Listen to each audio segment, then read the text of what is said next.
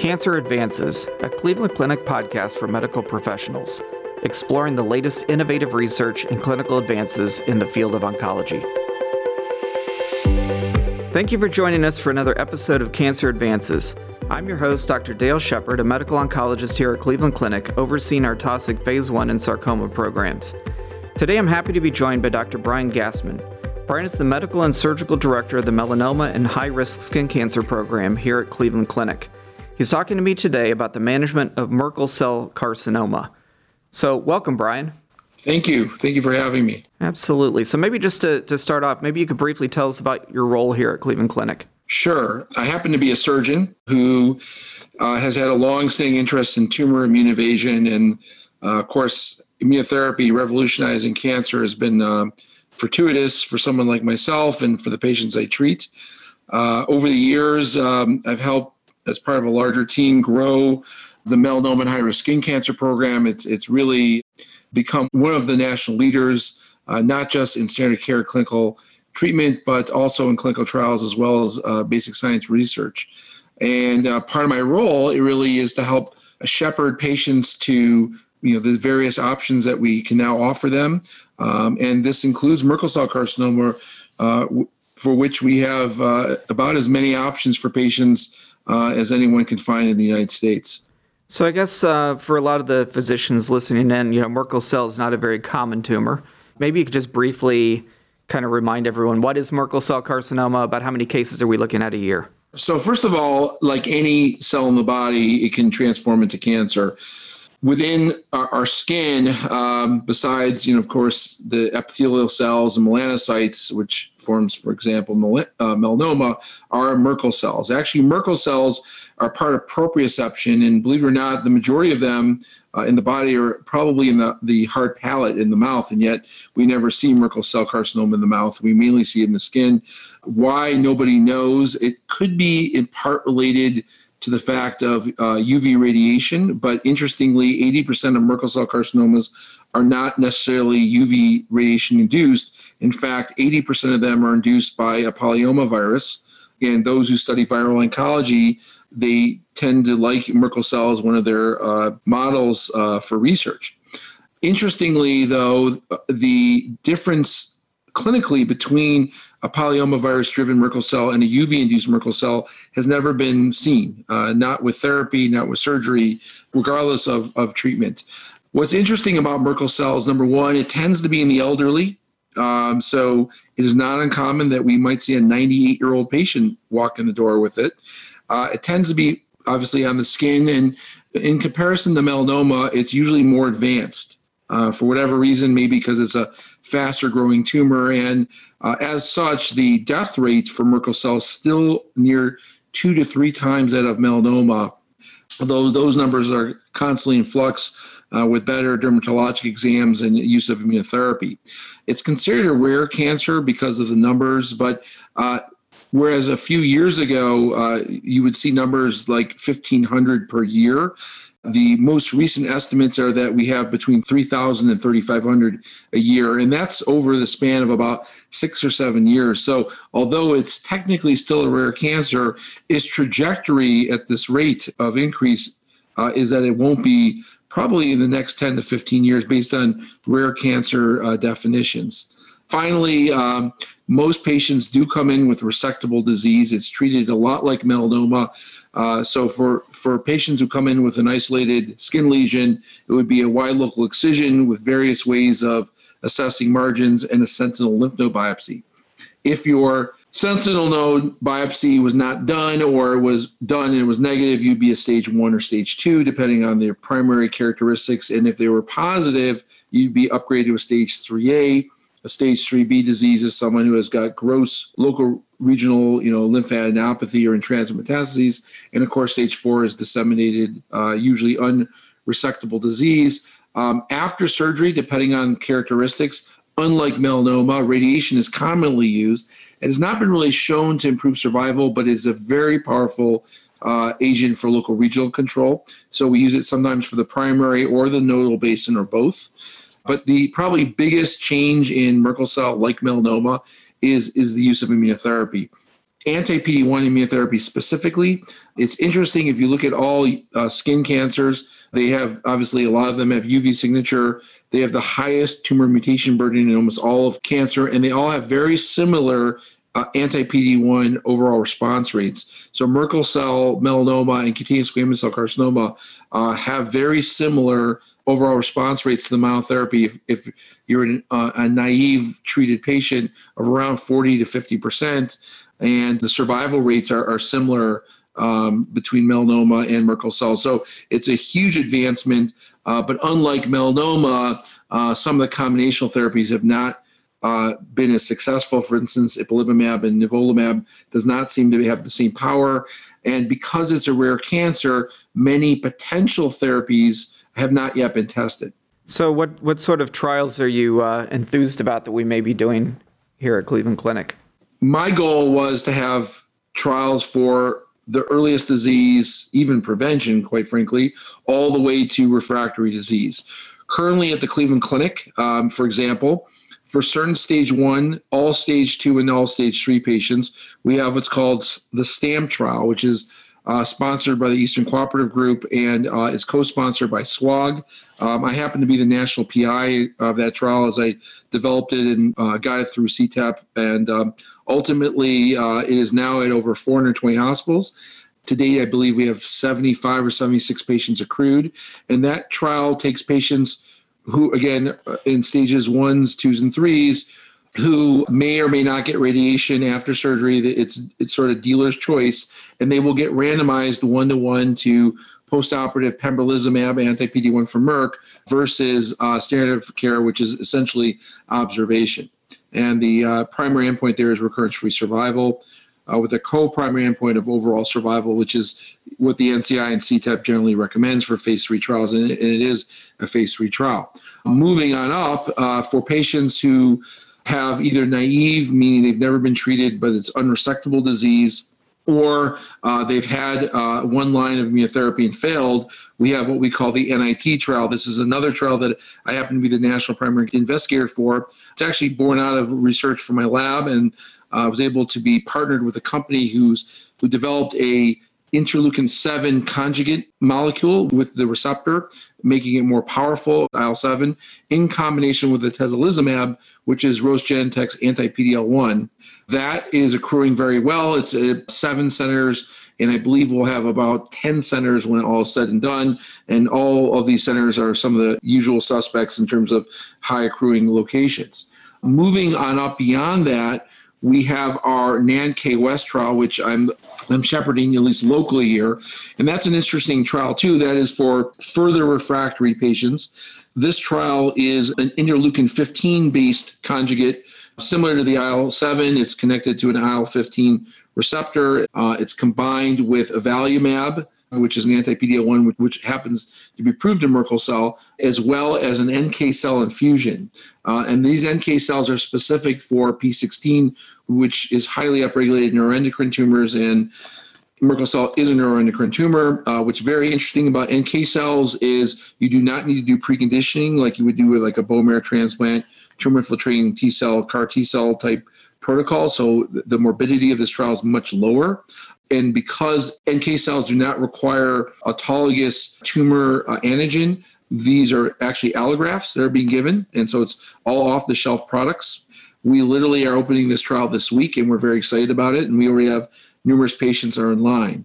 And I would add, besides the standard of care approved agents like anti-PD-1, Pembro, Nivo, avelumab, we are also been a leader in intratumoral injections and have published a small series of patients who had excellent outcomes combining T-VEC, which is a engineered HSV oncolytic virus, in combination with anti-PD-1 agents. And we have been able to get insurance many times to approve this, and we've been giving it to patients who both are in the naive stage but have injectable unresectable disease, or even in the immunotherapy failed group, with some really nice successes, including a few patients that are alive at least 3 years now. One of them had 3 lines of immunotherapy, chemotherapy, multiple surgeries, multiple radiation, and as we speak, has had no evidence of disease using a combination of TVEC with pembrolizumab.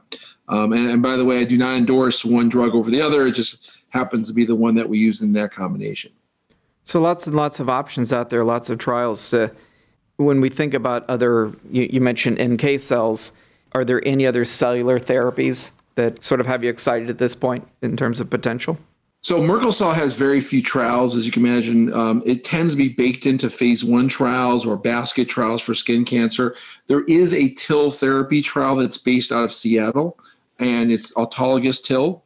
So in other words, it's tumor-infiltrating lymphocytes. It's a trial that we are not opening, but it is a cellular-based therapy. People are looking at genetic engineering T cells, but I think ultimately Merkel cell is going to end up being folded into successes of larger volume cancers. A lot of offline, off-label uses will eventually be found to be effective in these cancers, sort of by happenstance because it's a rare cancer. There are other trials in the adjuvant setting that are being done in Europe, and there is some interesting data looking at octreotide because it's a neuroendocrine tumor, but those are pretty much the main areas. And again, to answer your question in terms of cellular therapy, I think it's going to be engineered T cells or just expanded TILs for Merkel cell, for now at least. When we think about what's going on in other tumor types, certainly there's a move toward genomic-based therapies, combinations of chemo, perhaps with immunotherapies. Is there any similar movement within Merkel cell? You know, chemo has been the stalwart for Merkel cell for years, but it essentially has zero curative effect. I think there's a little bit of apprehension to go backwards as opposed to trying multiple immunotherapy combinations. But I can tell you that, you know, what's interesting about Merkel cell, similar to melanoma, is that you can sort of hold on to patients for years with persistent disease. And at some point, your back is against the wall clinically, so to speak. And there has been this sort of small brewing interest in doing exactly what you mentioned in melanoma. And I think of Merkel cell as like sort of the fish that swim with the big shark. Where the shark goes, the fish goes. So I think, you know, as patients live longer and need some additional option, there'll be some renewed interest in that. But right now, I think there's a strong objection to using chemo because we finally got past it, if you will, at this point. And from a genomic standpoint, is there anything that has been even a little bit successful in terms of if we do next generation sequencing, anything that is a recurring hit? Not recurring. I mean, there's probably a one-off here or there. I mean, clearly having the polyoma virus in 80% of these, you would think that there would be some type of antiviral along those lines, but there's not been a good series, you know, other than case reports. Are most patients with Merkel cell, do they get referred in to see you and the team here at a place like Cleveland Clinic, or are there a lot of community guys that kind of start the process, and are there particular patients you think really do need a second opinion and a multidisciplinary approach? Yeah, so there's really a bimodal distribution of referrals. You got the larger referral, which comes from dermatology. And I think sometimes with like moles, you might be suspicious it might be melanoma. But when it comes to Merkel cell, so many times it's catching the person who did the diagnosis sort of flat-footed or in shock, like, oh, wow, I wasn't expecting that. I haven't seen one of those in a few years. It could be a general surgeon taking out a quote-unquote cyst, comes back Merkel cell, totally unexpected. And I think a lot of times they're really looking for someone who feels extremely comfortable to take this confusing, overwhelming situation so that they feel like something responsible is happening to those patients. And I think that's a large majority of where we get people from. We do see people come to us for second opinions. And unlike melanoma, a lot of times we're surprised by sort of the haphazard nature of people who do this rarely and how they sometimes will treat these patients. Now, on the sort of unresectable side, I think, you know, people are so enamored with anti-PD-1 agents and they feel so comfortable with it. We do see more and more first-line treated in the community because at some point it doesn't matter if it's Merkel cell or melanoma or what have you. It's a anti-PD-1 responsive cancer, and I can give anti-PD-1 therapy. The problem then is a good percentage of them do eventually have resistance or have primary resistance and then will show up.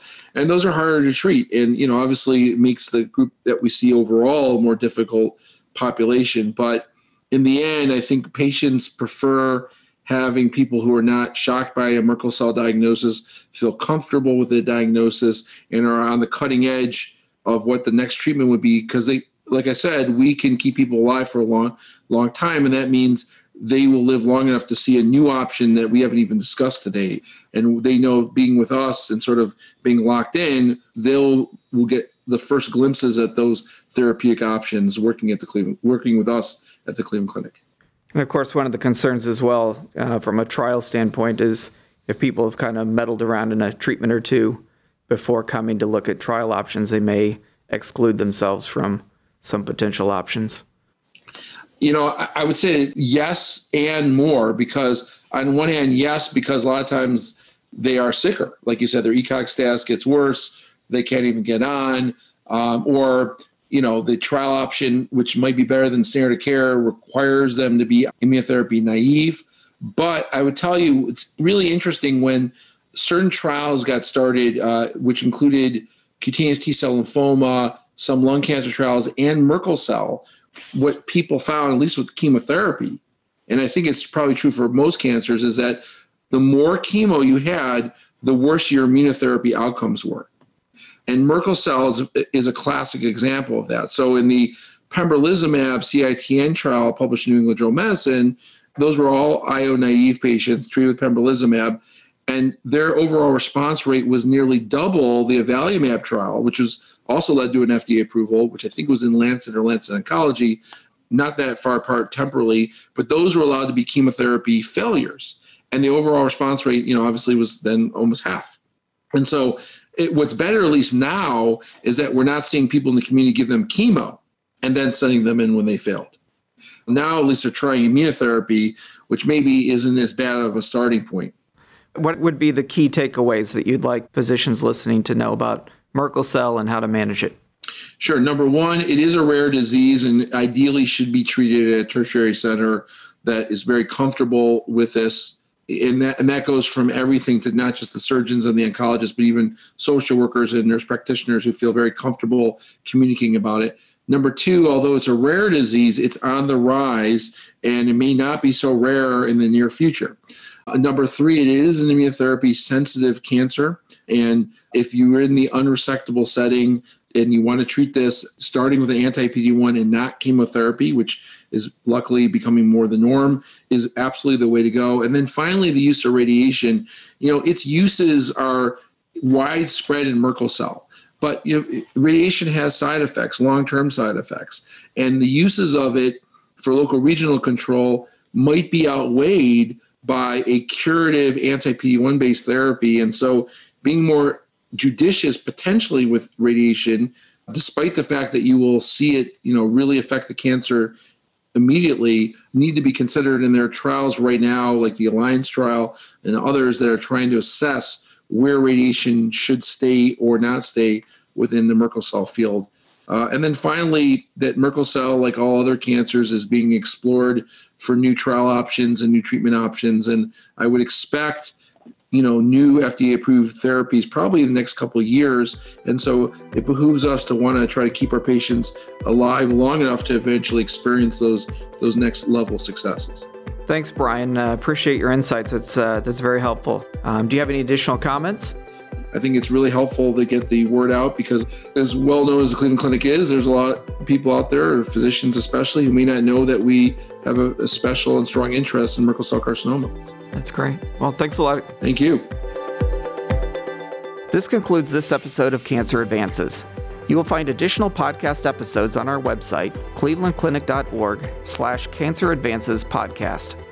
Subscribe to the podcast on iTunes, Google Play, Spotify, SoundCloud, or wherever you listen to podcasts. And don't forget, you can access real-time updates from Cleveland Clinic's Cancer Center experts on our Consult QD website at consultqd.clevelandclinic.org/cancer. Thank you for listening. Please join us again soon.